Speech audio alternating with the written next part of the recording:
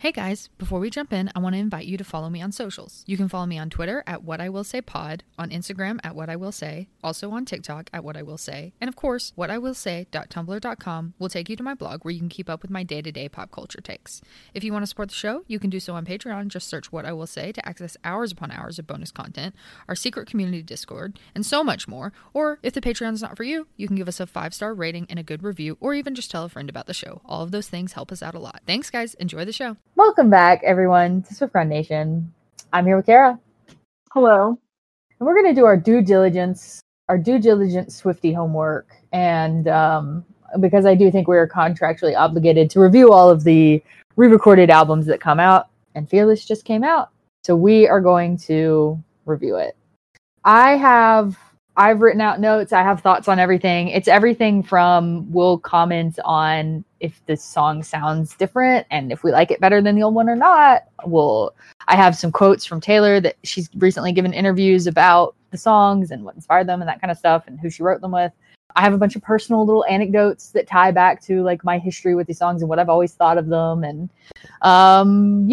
we're just going to like review the album. We're going to review the re-record. Like, is it new? Is it better? But I just want to talk about Fearless as an album. We've never like gone track by track through every album. So we're going to do that for you guys. Kara, do you have any like overall thoughts about Fearless? Does it remind you of a time in your life? Does it anything? No, I was not a Taylor fan, particularly when Fearless came out, like 2008, I think it was, right? I wasn't really a fan. I didn't like Love Story because it played too much on the radio. And I didn't really know all the songs, but like I wasn't like a hater. I was just kind of like very neutral. So I never actually listened to the full album or anything. But Fearless is actually my least favorite album, I think, of all of them. Like even including Debut. It's not my favorite album. I mean, it's good. I like it. I like all her albums, but it's not my favorite. It's probably ranked last. You know what? That might be honestly I think I might like Fearless a bit more than Debut. But only just. I think they're kind of. So many bangers. Huh? Debut has so many bangers. Like they're so like, and she's so angry in country, and it's like funny. Well, sure. I mean, like I said, they rank close for me. I'm not sure which would be, but I do want to say like I do have some criticisms. Like I hate to say this, it makes me feel like a bad Swiftie, but like I'm not really a Swiftie, right? I'm a Kaylor, so that's a whole different thing. I kind of do have some like criticisms, but. As a whole, very happy for Taylor, very proud of her. Overall, I have positive vibes about this whole thing, that she's taking her work back, she's reclaiming what's hers. I'm all for it. So happy for her in that regard. And also, for every single track, her vocals sound like technically better. Her voice has improved by eons. And so, like, I'm not going to say that every track, her vocals sound better, because it literally is every track. Her vocals sound more proficient. Like, from a technical standpoint, she sounds great. Her voice does. So like that kind of disclaiming, like I have some critiques, like I have negatives, a strong word for it, but like I'm not just going to be like on Taylor's dick this whole episode, you know, like it's like some like hardcore Swifties might be. I'm just not. I'm very proud of her. I'm very happy for her, but you know, I don't know who's listening to this, but I'm not trying to be like negative, but we are, you know, kind of just going to offer, I guess, a round of a holistic view, and that includes like, you know, just some thoughts that might be kind of critical slightly. But Fearless does remind me of like specific time in my life, and like I don't have any like, the album doesn't really stand out to me as like a whole message or a whole journey or anything. It didn't really relate to much going on in my life the way say 1989 did when it came out, but like I was a fan of the album, certainly. Not a super fan, and in fact a lot of the bonus tracks I hadn't heard till we listened to the re-record the other night. So I'm not the best judge of like all of this, right? Like I'm not some kind of, you know, some of her eras of work I know a lot more about. So, you know, let's jump in and talk about the title track and the lead track, Fearless. So the first thing I noticed is there is something kind of annoying. There's like this on the guitar. There's like a distorted sort of feedback on the electric guitar opening riff that's different than the original track. And that bugged me. I don't know. I didn't like it. It doesn't really matter though, because I've never been really huge into this song. I don't know. Like the song Fearless has never stood out to me as like, I never like had it on repeat or anything. Do you? I think it's one of the better title tracks. Yeah. I don't think it's a bad song, but like, you know, it's fine. Like, I think what I'm going to point out here is the song so different that it's going to be hard for me to only listen to Taylor's version, and that's not the case here because I never listened to Fearless anyway. So that's kind of one of the critiques I'm going to hit on each song. But what I do like about the song Fearless is the theme is that it is kind of about a date. Like, it's about kind of maybe a first date, it seems like. But somehow the song is about more than that. It's really more about her reflecting on herself. You know? I don't know. Because it is about I haven't really done any kind of... It's fine.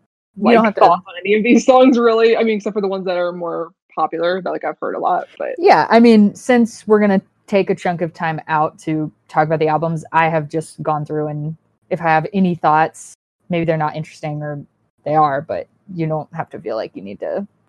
Yeah, I didn't do what you did. Like, you wrote out a bunch of stuff.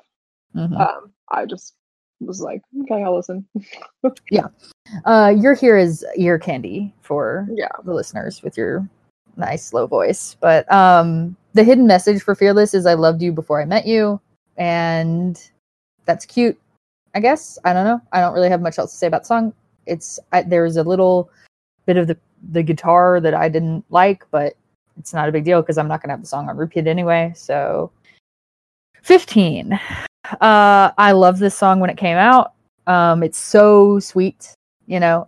I love the idea of writing a song for your best friend that's like this vulnerable and open. I wrote a song about my best friend once. It was not as good as this song, but I always like this song a lot. But this is going to be one that's going to be hard for me to get used to because the energy of the original I just like better. So when she's doing all this very technically good and proficient singing, she's losing a little bit on some of the tracks, and this is one of them, of this energy she had before. So she's singing all smooth and legato, which is basically, you know, just smooth, like keeping her air going from one word to the next. And like on the chorus, like in the original, she's always like, 'cause when you're 15, and I love like how she like punches the fifth, and she's kind of taking that away. Like she's kind of losing some of that. And it's obviously technically better. Like it's a more universally like good sound to have that smooth singing. But I'm used to the 'cause when you're 15, and you know. Yeah.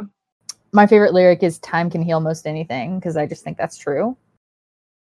And the hidden message is I cried while recording this. And the muse, of course, we know is Abigail. And like I think her friends from like high school at that time, but mostly Abigail. And that brings us to another conversation, which the lyric video includes pictures of her and Abigail. Yes, it does. So the question is, when she does the 22 lyric video for the Red re-record, God. I know. Will we get a SwiftGround selfie that is unseen? We're going to get it on Everything Has Changed. That would be even beyond our wildest dreams, I think. No, it's going to happen. But I mean, I think as like one of the most exciting conversations we had the night we listened to this album was... Yeah, she kind of like has... Like, no, she doesn't have to. She can do tour pictures or whatever, but like she's still friends with Selena, Ashley, and Claire, so like it would be so weird if she only put pictures of them. Now, my question is, perhaps she will post the pictures that she posted to Instagram so long ago of her and Diana at their birthday. So she's not giving us new content. I think she should give us new content. I think listen, Taylor, if you're listening, feed us. I think we've earned it. I think we have too. So, I mean, I am tentatively very hopeful. I don't know that we need to hold our breaths because she could do the tour photos or something else. But the song's about Abigail. She put pictures of her and Abigail up. Will she acknowledge the 22 muses, including Diana, in the lyric videos? We can only hope. I think it would be very weird if she didn't. So there's that. So when Red comes out, she's going to be on Everything Has Changed lyric video. We hope she gets a 22 as well. My question is, will Diana tweet listening in the no way. in the dress. When the red re-records come out, will Diana tweet about we are never ever getting back together and everything has changed, as she did in No 2012. way. I think she ought to.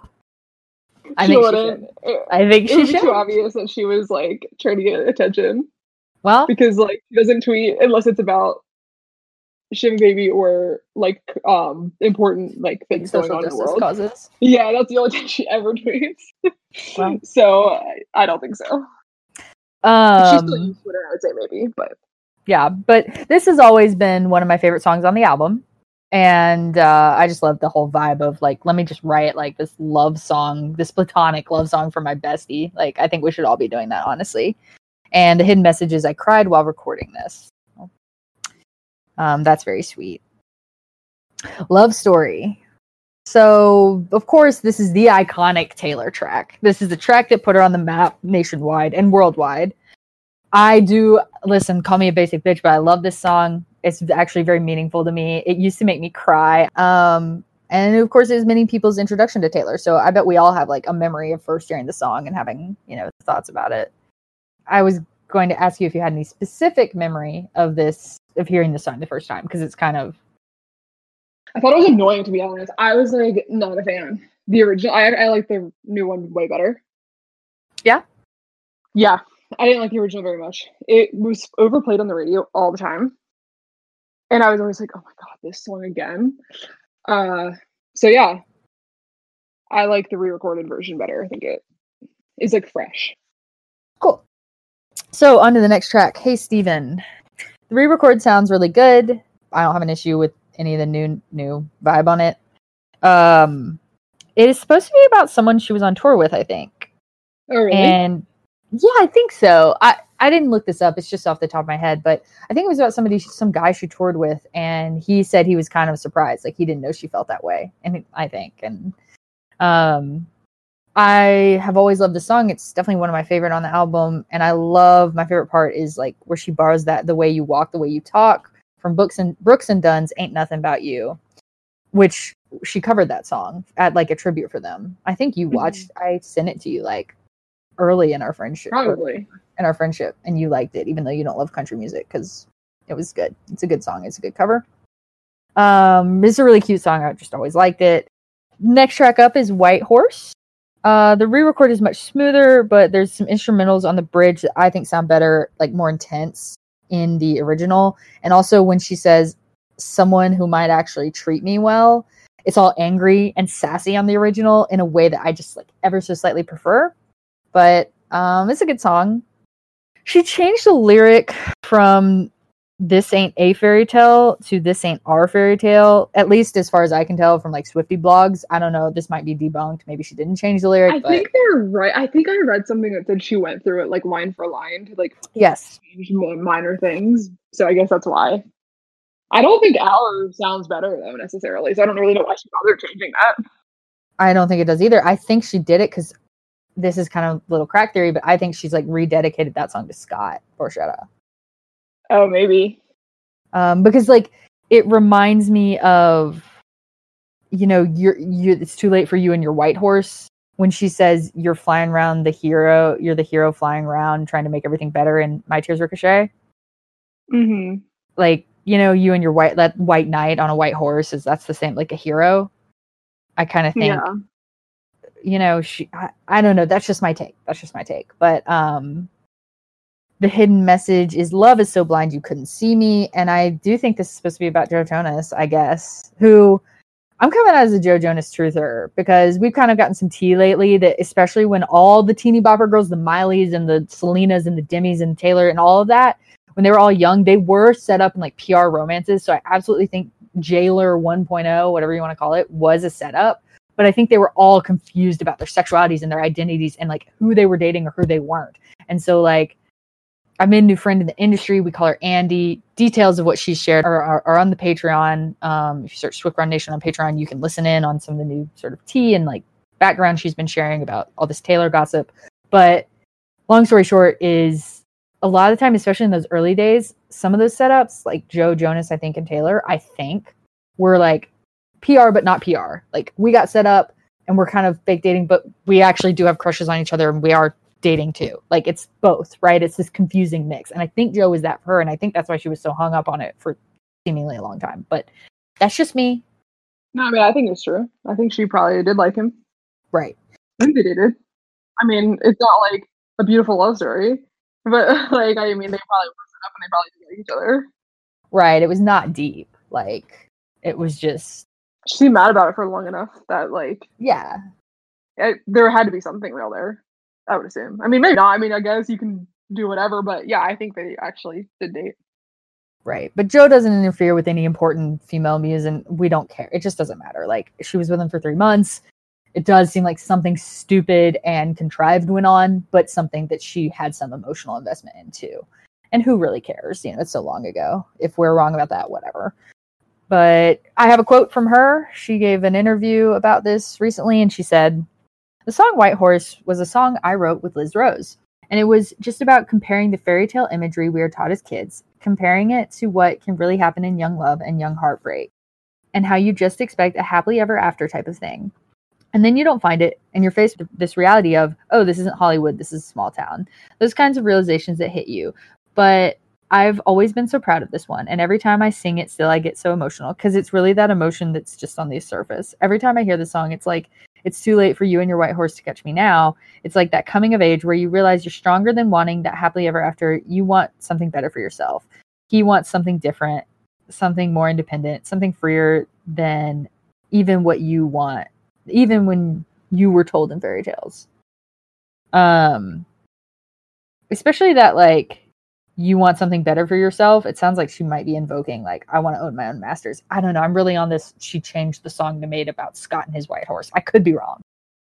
But I don't really have any personal connection to this song, except I think when this album came out, it was too sad for me to listen to. I was like, no, I don't want to think about that. I want happy songs. But okay, You Belong With Me. So I love this song. On the re-record, to me, there's a missing country twang in the overall production. The musicality is slightly different, but I don't necessarily think it takes anything away from the song. I love the bridge of the song. It's my favorite part, and I used to text that bridge just word for word to my best friend that I had a crush on at the time. This song is just like that friends to lovers AU that I love. My favorite lyric is, I'm the one who makes you laugh when you know you're about to cry. And let's talk a little Gaylor for a minute. Falling in love with your best friend, I do think is, in some cases, almost a universal sort of Woolloowa or like gay experience.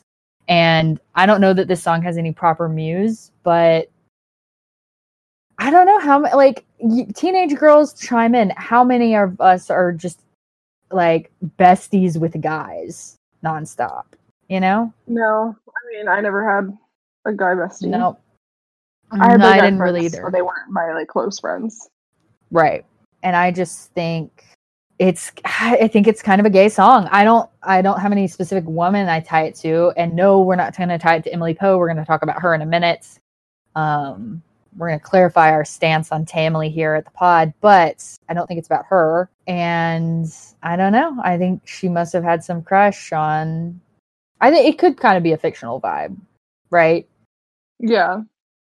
Now, the guy who was in the music video, she dated for like half a second. I think they went on a couple dates, but I don't think it was very deep. And there's actually a funny moment where there's video of them being like, oh, you two have to kiss in the music video. And her saying, wait, what? We have to? I wasn't told about this. And him like smiling. And it's just kind of funny. Like, girl, didn't you date him? Like, why do you care? But right. It's not that deep. Like, you know, she might have just been surprised. But Lucas Till, I think is his name. Oh, yeah. We have a quote from her. She said, You Belong With Me is a song that just absolutely changed my life. It was one of those songs that I had written about unrequited love and crushes at school. And I never would have imagined how many people I would see in a crowd one day screaming, she wears short skirts, I wear t-shirts. Or there would be think pieces about it, it would be a thing that launched me and my career into this place that I never imagined it would go. It was this song and love story that really, really changed my life in a huge way. And I've had so much fun with the fans singing this into crowds over the years. So getting to redo it was a really joyful experience because I kind of was looking back on all those memories and thinking, wow, I'm really lucky.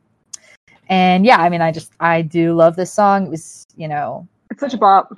It's such a bop. And to me, it's so relatable. So fun. It's so fun, it's just good fun. And the liner note is "Love is blind, so you couldn't see me," which is cute. And I don't know. Yeah, do you have any personal memories of this mega Taylor hit? I feel like there was some version of it where people like switched the words out and sang something else, but I feel like I don't know. I don't have any specific memories now. There's no song on this album that I'm like, oh my god, it reminds me of this time in my life. Like, not at all. Gotcha. Good to know. Except for Love Story being on the radio all the time. But that's it. Yeah, love You Belong With Me. Always a favorite of mine. In terms of like early country Taylor. Mm-hmm. Okay. So Breathe. Good one. It's a good song. Don't have any notes on the change in it sounds. I never listened to Breathe much. No, she turned up the volume on Colby's mic. You can kind of hear her now. That's the only note I have. She turned up the volume on Colby. So my history with Breathe is essentially I was really excited to see Colby and Taylor collabing because I was like, oh, I like Colby, I like Taylor. And the song of Colby's that I really liked was that little cute Fallen For You boppy song, like that was like kind of her big hit. And this song was nothing like that. It was like, it's kind of a slower, sadder song. And I was kind of like, I just couldn't get into it just because I was expecting something different. So I never listened to it. So the differences in this song aren't going to matter to me if there are any. But I did notice she turned Colby up, and like, good for her. Maybe she was like, you go from low to medium on the mic. So the muse for this song is, I think, maybe canonically Emily, but I think it is. At least according to the VH1 pop-up music video, the pop-up video that they did for a different Taylor song. But they talked about Breathe as like a fun fact that like Taylor wrote this for her bandmate Emily Poe. So I've gotten some more information on Tamily, which anybody can go find. It is on the Be There in 5 Patreon. It costs $5. Go check out that podcast, Be There in 5. Honestly, I mean, it's a very popular podcast. Like, you guys have probably already heard of it. But go pay the $5 and listen to her Tamily episode. If you just search Tamily in her Patreon, it should come up. But long story short, this girl is a podcaster, and she talks about Taylor a lot. People who know things about Taylor come to her from time to time. And somebody who knew both Emily and Taylor and like proved it to her with like photos and all this stuff was like, absolutely nothing ever happened between them. And if you want to hear more details, please go check that out. It's on this woman's Patreon, Be There in 5 podcast. Check it out. But it was convincing enough for me. And while I think it's possible Taylor had some kind of crush on her, I don't think anything was going on. And furthermore, the issue here is that like, not only are you accusing someone of having a relationship that they've never admitted to having, which, okay, gossip's gossip. Like, if it's all in good fun, it's fair game if you sort of stay in your own lane and be respectful about it. But you can't do that with this because you can't accuse somebody of a crime, which it would have been because Emily was something like 6 years older than Taylor, maybe more. I think she might have been 23, 24 when Taylor was 16 because she finished college and maybe even grad school before going on tour with her. And that's just horrible. Like, we don't want that to have happened, obviously. And, I think it's one thing to use Easter eggs and clues to like say like, the fruity girl from Glee and Taylor had something going on just as consenting adults, but to like do whole master posts and whole proofs and like, put like Easter eggs together to try and make something that, we have no hard proof of. Like, Taylor's never said anything happened. This woman's never said anything happened. Like, it's not something I'm here for. I'm a Tamily anti. And also because there is like tea you can go hear out there. Yeah. That is really convincing. Yeah, I mean, it's just kind of weird that people seem to be so set on the Tamily thing because, like, it's really just accusing a civilian of being a predator, which is not okay when we don't have actually any evidence to back it up. Like, the stuff that people use to, like, base it off of is pretty good. It's pretty decent. It's pretty convincing, like, to a degree. But not enough that you can go around and be like, oh, yeah, they dated. And she's a predator. Right, they obviously had some kind of special connection. But yeah, which could have just been a credit crush, could have just been best friends. Like, who knows, right? But there's nothing that proves that anything happened. So, like, just assuming that is really weird. And, like, yeah, it's just weird. I don't know. It's always made me uncomfortable that people are so open about talking about it as if it's just the same as any other relationship.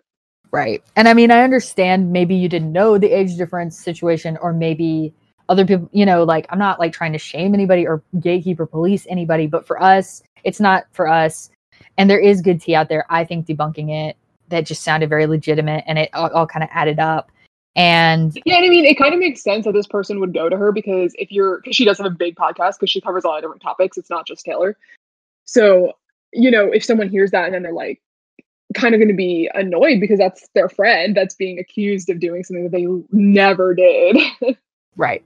So there's plenty of good Taylor dating women tea out there to be had on our Patreon. We're talking more explicitly about things we've heard now. Like, you don't need Tamley to have Gaylor. And in fact, we don't want Tamley, because it would have been like, by definition, an abusive situation. So we don't want that. And luckily there is tea out there debunking it, and you should go listen to it, or just take our word for it if you don't want to. But that said, I don't think Breathe is a love song. I think it is a friend breakup song. And I do like it. You know, I like the chorus a lot. Mm-hmm. My favorite line is, "You're the only thing I know like the back of my hand." And the liner note is, "I'm sorry, I'm sorry, I'm sorry," which is very tender and painful. And we have a quote from Taylor. She said, "The song Breathe is a song about having to let go of someone in your life who you care about and you don't want to hurt, but you've outgrown the friendship or the relationship." And I wrote the idea for it, and Colby Calais was in town, who's just one of my favorite artists. I absolutely love her music, and I love her voice. And she was in town playing a show, and I brought her this idea, and she really liked it, and we wrote together. We sat there and wrote the song right before her show. I mean, it was the afternoon. She was about to play that night, and she sang backup vocals on it that are just so haunting. And I'm so lucky because she agreed to do the same backup vocals on my version of Breathe. So it absolutely would have not been the same without her. I'm really, really grateful that she decided to return to the project, which I do think is adorable, because is Colby Calais like out there still heavily like making music? I don't know. But I love that Taylor's like bringing people out of retirement. And yeah, for real. So here's my question. Do we get Liz Hewitt on Speak Now and Red re-records? Because she's on some of those tracks. I don't think so. I think she's probably only going to bring people back who are like featured, because Colby actually is listed like as a feature. True. Yeah, I guess we'll have to see. Although like Caitlin, her fiddle player came back and did vocals for Love Story, but it wasn't like a feature. But like she was like, some of the old band is coming back. I don't know if Caitlin originally did them, but I think it's possible if they're still friends, which they seem like they probably are. Like, I mean, right. I don't know that they're close. I think Liz probably just tweets. Liz did go to Rep Tour though. But yeah, I mean, I think they were like on good terms. Like, they're probably just not close anymore, but they're still friendly. So she might. Yeah, so I hope we get some Liz. I think she needs the work, honestly. So. She did release songs and stuff lately. I'm just not really that interested in her. So yeah. Other than I don't really have much else to say about Breathe, because you know it's the kind of the canon Tamley song. So I wanted to have that conversation. But yeah, Tell Me Why. Tell Me Why is one of my favorites on the album. The re-record, I think, transitioned really well. And I just love the confusing situation. How she's just what she's lamenting in this song is super relatable to me. And I love the line, "I'm sick and tired of your reasons. I got no one to believe in." I don't know why, I just like it. The hidden message is, "Guess I was fooled by your smile." I assume it's about Joe Jonas. I don't really know for sure. Don't really care that much, but yeah. Tell Me Why, one of my favorites on the album. You're Not Sorry. Another one of my favorites off this album. I actually adore the CSI remix. I don't know who out there knows this or not, but Taylor was on an episode of CSI. And she's actually not bad at it. Yeah, you can find it on YouTube and watch her couple little scenes. I think she's always wanted to be like a triple threat, do it all. Like, you know, I think her acting aspirations, you know, have always kind of been there in the background too, a bit. Like, not super heavy, but she's always been open to it, obviously. But you can watch her little scenes. She's not bad. Like, she's fine. Like, and they did a remix of this song and put it on the episode, and it is like, I fucking love it. Like, I really love that. remix. I love the concept of the song of just being like somebody being like, "Oh, I'm sorry," and you just being like, "No, you're not," and just like calling that somebody's apology bullshit, because sometimes you just know somebody apologizes and they do not mean it. Like, and I think for everyone who like says Taylor blames the other woman when she gets cheated on too much, this song seems to be about someone who cheated on her, because the hidden message is she can have you. Of course, it could just be about a guy and now that guy's with a new she, but she does say, my favorite line of the song is when she says, you got your share of secrets and I'm tired of being last to know. And that whole little stanza, there's a whole little part where I just love this whole song, honestly. It's kind of hard to pick a favorite part, but I do think it must be about somebody who's kind of not forthcoming about extracurriculars, maybe. And I don't know if that's the Joe Jonas storyline or not. So I don't know if this is about him or not, but love this song. And I think the re-record is good. I wasn't like, oh, it doesn't sound, like I want it to. So Forever and Always. Yes, that's such a good one. I like this song a lot. I love the pop rock vibe that she gets close to, that I think in Speak Now she explores properly with, Is that the one where she throws couches off the stage when she performs it live? Yeah, I think so. I love that. Were you just kidding? Yeah, it's so good. I do think the production on the original song sounds a bit less hollow, but it's fine. That's what stood out to me. But I think I'll happily get used to this version. It rains in your bedroom, everything is wrong vibe. I always related that actually to one of my best friends in high school. And it's not in a romantic way at all. Like, I didn't crush on her really, but like, she always complained about everything. And I'd be like, yeah, it rains in your bed. Like, everything's wrong all the time. It rains when you're here, it rains when you're like, because now I think like Taylor might have been talking about herself. Like, it's raining all the time because you're stressing me out. You're making my life rainy. But like, I always related it as like, quit complaining about everything. Like, oh, it just rains everywhere you go. Like, shut up. Yeah. So I related that to like a personal situation I had, but with a friend, not a romantic partner or, any of that. The hidden message was, if you play these games, we're both going to lose. I don't know. Good song. Okay. The Best Day. I've never like musically had any real attachment to this song. Like, I don't like rage. She's just flexing about her stable childhood. No one can relate. Yeah. We do have some mommy issues. I do, so I don't know that it's super relatable, but I do love that it's so sweet. I love the Andrea and Taylor's whole thing. It's very cute, and you have to imagine the emotional vibes of her mom's like dealing with illnesses and stuff, and she had to go and re-record this, so I'm sure that was very overwhelming. And of course the muse is Andrea. The hidden message is God bless Andrea Swift, and she had pictures of Andrea, so like 22. Are we getting canon? Are we getting 22? I think we deserve it. I mean, that's just me, but I think we do. Next song up, Change. That's a good song. I really like this song. Re-recorded, I thought it sounded just as good. Change, people ask like, when did you first ever think Taylor was gay? And like, officially, it's when I first heard How You Get the Girl.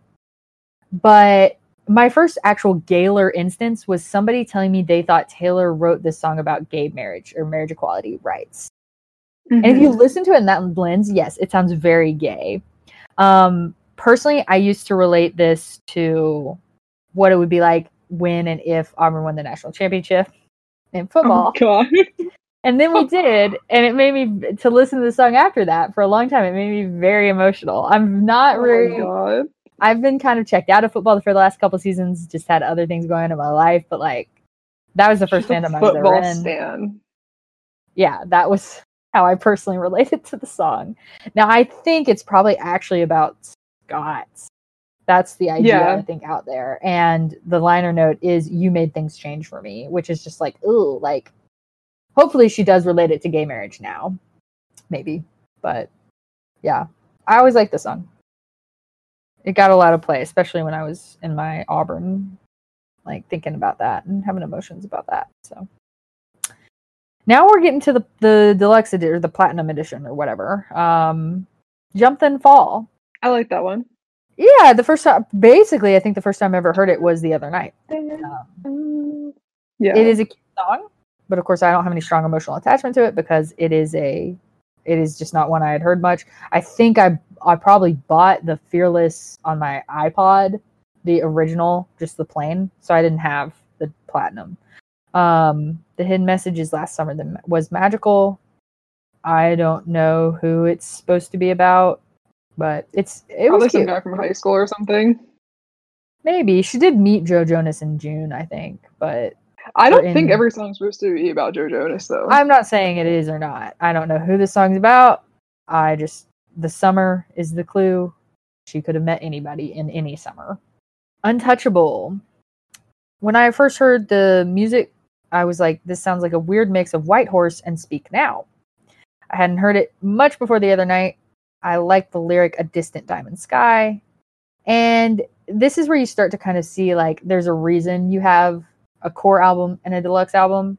And sometimes she puts the wrong tracks on the wrong ones. But, like, it's a lot of songs that start sounding real similar when you start to get up to this point. I just started to feel that when I listen to this song. But that's fine because this is the platinum version. And I'm not, that's just like an experience I had. That's the note that I came away with, which is like, and as far as the re-records go, it's not like she's like submitting them for any awards or anything. So she can put 50 songs on them. It's fine. I'm not going to, but the hidden message is we always want what we can't reach.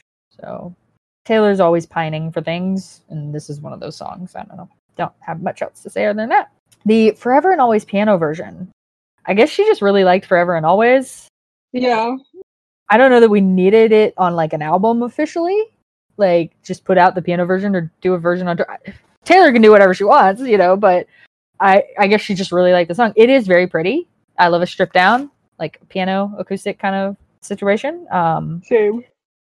I think it's kind of interesting. Is it maybe the one song of Taylor's that got 2 liner note hidden messages? I don't know.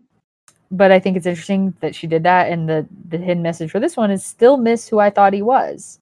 And again, I don't know about the other songs. I do think like in at least Swiftie canon, this song is supposed to be about Joe Jonas.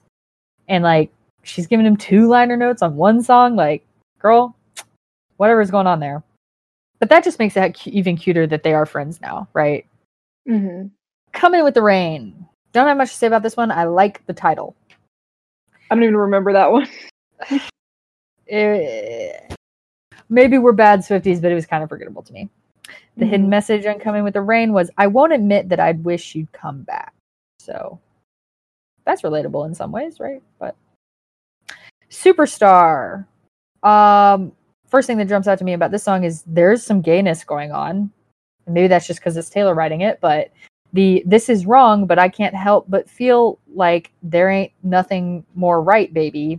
And also the line, and I know from the first note played, I'd be breaking all my rules to see you, and your smile, that beautiful smile, is kind of gay. The hidden message, a little fruity, I'll never tell, is kind of gay.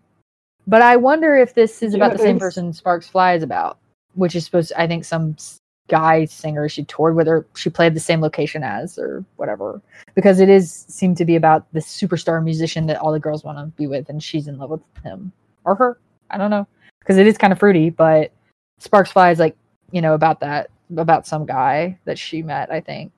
And she reworked it, but originally the guy with brown eyes, because it used to be brown eyes in Sparks Fly, but it's kind of the same vibe. Well, it's actually not, because Sparks Fly is like somebody she ends up with, and this is about, but it's like that. I fall in love in a crowded bar. About some country music star named Jake Owen, who she opened for in 2006. Sparks Fly or Superstar? Superstar. Sparks Fly is supposedly Jake Owen too, like, according to some. It is. Okay. She said it's about falling for someone you maybe shouldn't fall for. That's the Sparks Fly. It's just speculation. Like, it doesn't say that she's ever like said anything to confirm it, I don't think, but yeah. I know some Jake Owen. I know some Jake Owen songs, but yeah, I think that might be our muse here, but who knows?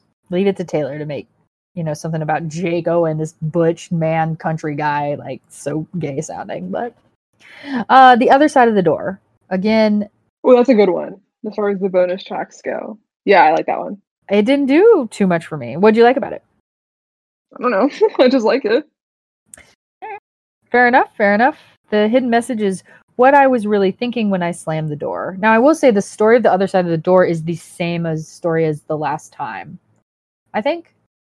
And I think that just goes to show that, Taylor recycles themes and she gets obsessed with like motifs, the kissing in the rain and all of that. This is another motif she really seems to love. I don't think they're about the same person or anything, but Today Was a Fairy Tale. I love that one. It's so For cute. some reason, Today Was a Fairy Tale is one of my favorite Taylor songs. Like I think it might end up in my top 2. I haven't done like a thing, but it is a top song for me. Like not top 10, but it's up there for me. Personally, I would play it after dates. And sometimes I even wore this dark gray t-shirt that I had, like a V-neck, like a fancy t-shirt on first dates, just because of this song, because it says you wore a dark gray t-shirt in the song. It's so cute. I love it. Oh my gosh, loser. I didn't like tell a girl. I wouldn't be like, oh, I'm wearing a dark gray t-shirt after the song. It's just like a good luck thing. That's funny. I was just young and believed in love at the time. Things are different now. Okay. The re-record sounds fine, but I like the original better. Sadly, is a bit different, but not in a bad way that I can't get used to. I do miss the vocals on the old one. My favorite line is nothing made sense till the time I saw your face. Today was a fairy tale. And it kind of reminds me of Daylight when she's like, I don't want to look at anything else now that I saw you. All I can say is that if she does anything to better than Revenge, I will be streaming the original. If she does, there are some songs we just have to wait and see. There's nothing on this that's like sinful. Like there's nothing on this I think I don't care that much anyway. Right. So I won't have to cheat on any of Taylor's versions. I mean, Love Story, I do kind of miss the original. No, I like the new one way better. Well, that's valid too. I don't know. There's no liner note because it was like a unreleased song. So I'm so glad it's properly on an album now. I'm really excited she did that. Good choice, Taylor. And I don't know who it might be about. You guys, I mean, she used to say that they were just like fantasy most of them off of books and movies and stuff. So it doesn't have to be about someone. Right. But I mean, some of them are and some of them aren't. So if you guys have an idea for the muse of Today Was a Fairy Tale, let me know. I want to hear about it. You All Over Me. Oh, that's my favorite bonus track. When it came out, everyone was like, eh. And I was like, what? That's my favorite one. That is so good. I have a note. I love this song. It's an amazing song. I cannot blame her at all for starting out the vault songs with this one. I've read somewhere that she might have written it when she was 14. That's disgusting. Which is insane. Yeah. I really like the song, like the music, like the lyrics, like the message, like all of that. My favorite line is, I lived, I learned, had you, got burned. And to me, it's really good proof that Taylor repeats themes and themes again and again and again and again, again and again and again and again. And it doesn't mean they're related or about the same person. And I think, it's particularly as Gaylors, since like we have to kind of live and die by lyric analysis sometimes because we don't have any other content, necessarily. Yeah. We don't have canon relationships to like point us to things. I think we have to get over lyric parallels. If a timeline like supports it, great, but like Clean and In Game have this whole You All Over Me situation going on, and all three of these songs have to be about different people. So Taylor has given some quotes about this song, so I'm going to read them. The song You All Over Me is one that I wrote with a writer who goes by the name Scooter Caruso. His name is Travis. I don't know. I don't know any, so more than I do. His name is Travis Hill. This was one of the songs where I remember us painstakingly going over the lyrics and trying to come up with these different symbolic imagery references to how it could feel after you had your heart broken. Just to feel like you've been ruined by the whole thing. And I think that's one of the hardest things about heartbreak, is feeling like it's damaged you and now you carry that damage with you. So I was really proud of this song back then. I'm still proud of it now. And I think it actually makes more sense to have a 31-year-old person be singing it. So all's well that ends well. And I was really excited because Maren Morris was gracious enough to sing backup vocals on it. And she's one of my favorite artists, so here it is. Mr. Perfectly Fine. A bop, honestly. Yeah, I have the note. It's not a bop, as Sophie Turner, whatever her name is, said. Oh, yeah. That was funny. I like the song a lot. It's cute. It's fun. I think the 2 vault songs she picked to release is, I don't know if they're singles or I don't know the technical term for it, but the 2 vault songs she like put out before the album came out are both really good choices. I think they're the 2 best vault songs, except for Today's a Fairy Tale, but people had already heard that widely circulated. I love that she's going to drag Joe Jonas in 2021, especially after she had that moment where she went on to Ellen and was like, kind of like, that was one of the most immature things I did, was like coming on your show and dragging Joe Jonas. And now she's just doing it all over again. It's all in good fun though. It also just goes to show these relationships, be them real or fake, they're the gifts that keep on giving in terms of PR. Oh my God. Right? I've never seen anything like it.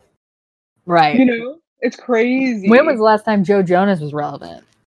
Never, right? Right? I mean, not never, but a long time. It's been a long time. And, everybody's talking about him. And it just goes to show you tie your name to Taylor Swift's, it's just never going to stop giving you promo.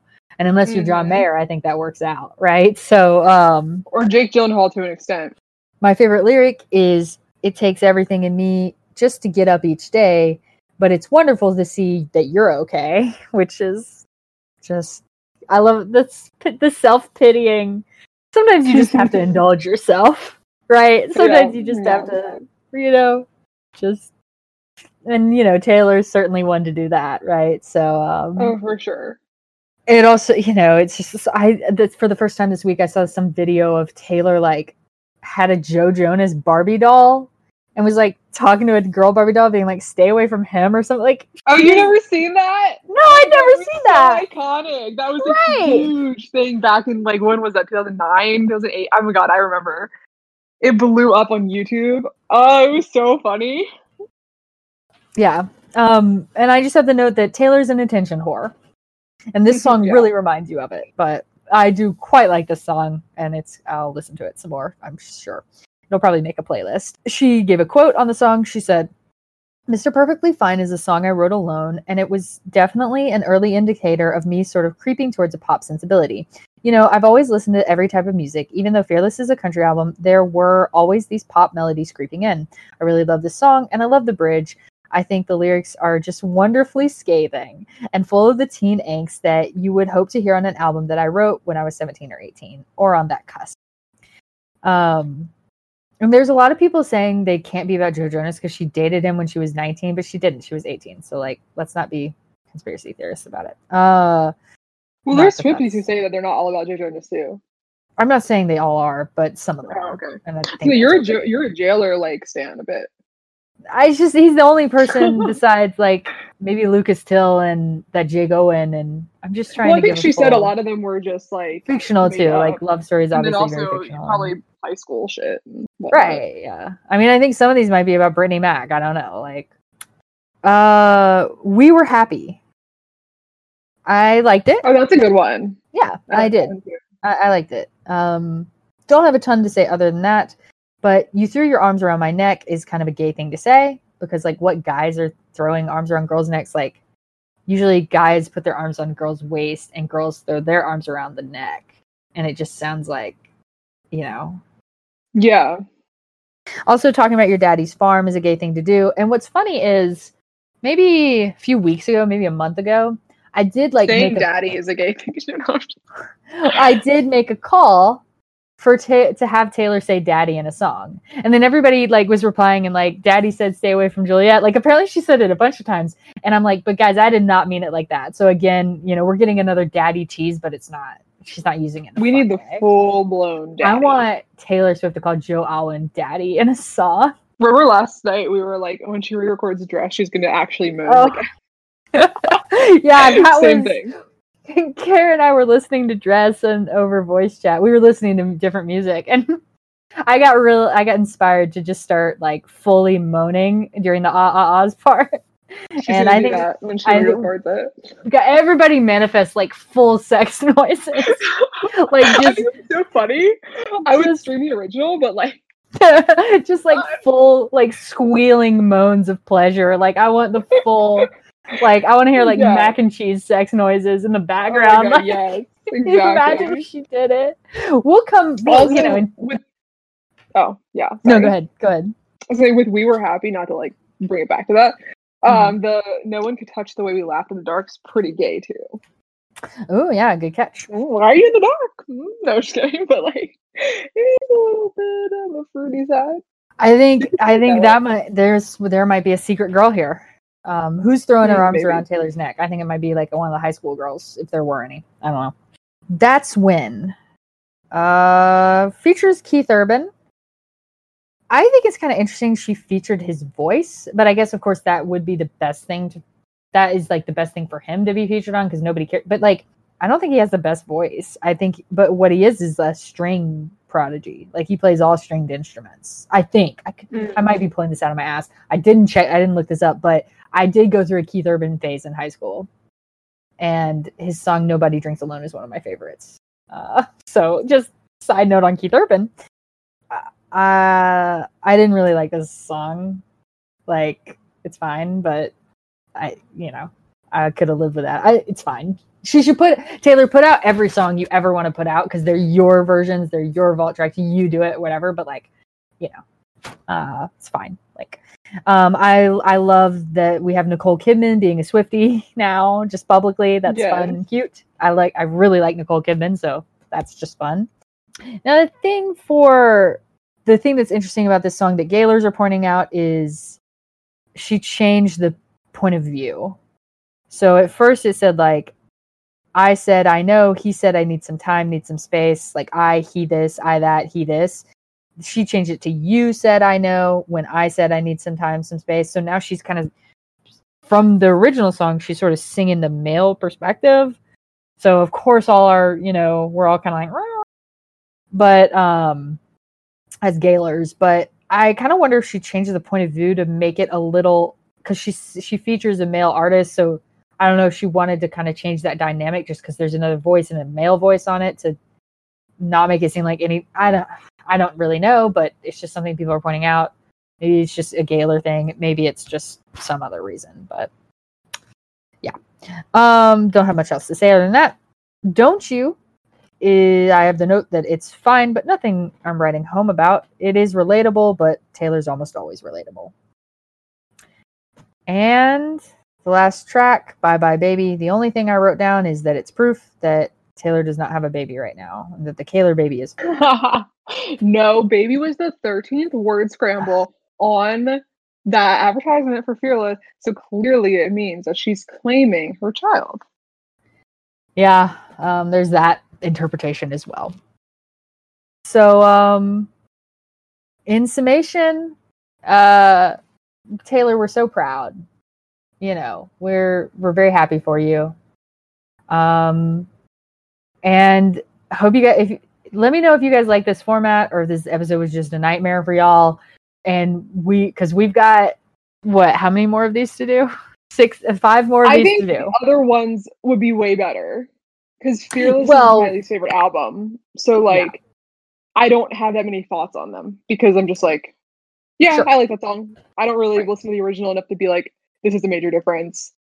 So, and I don't have any nostalgia tied to it or anything like that. But like the other albums, I like a lot more because I became more of a fan of her during Speak Now, and then like way more during 1989, and then officially during Folklore. Yeah. I hope this was an enjoyable format for you guys, and Kara will have more to say on other albums. You just have to put up with me on this episode, but if there's anything we missed, obviously come let us know at the blog. For now, you can follow me at swiftcron-get-married.tumblr.com. And you can follow Kara at that skeptical bitch Kara .tumblr.com. We might be rebranding though, so stay tuned. But if we do, we'll have links and we'll redirect all of you, and there'll probably be even a note at the end of this podcast that says, just kidding, we've changed, we've moved. But for now, That's where you can come find me. If we miss anything, come let me know. You can send me an anon, you send me a message, you can get in touch however you want. You can also reach me on email at fandomfriendspodcast@gmail.com if you have something you want to email me and talk about. Everybody, stay safe in 2021. Please get vaccinated in 2021. And gatekeep, girl boss, and gaslight in 2022. Exactly. Bye, everybody.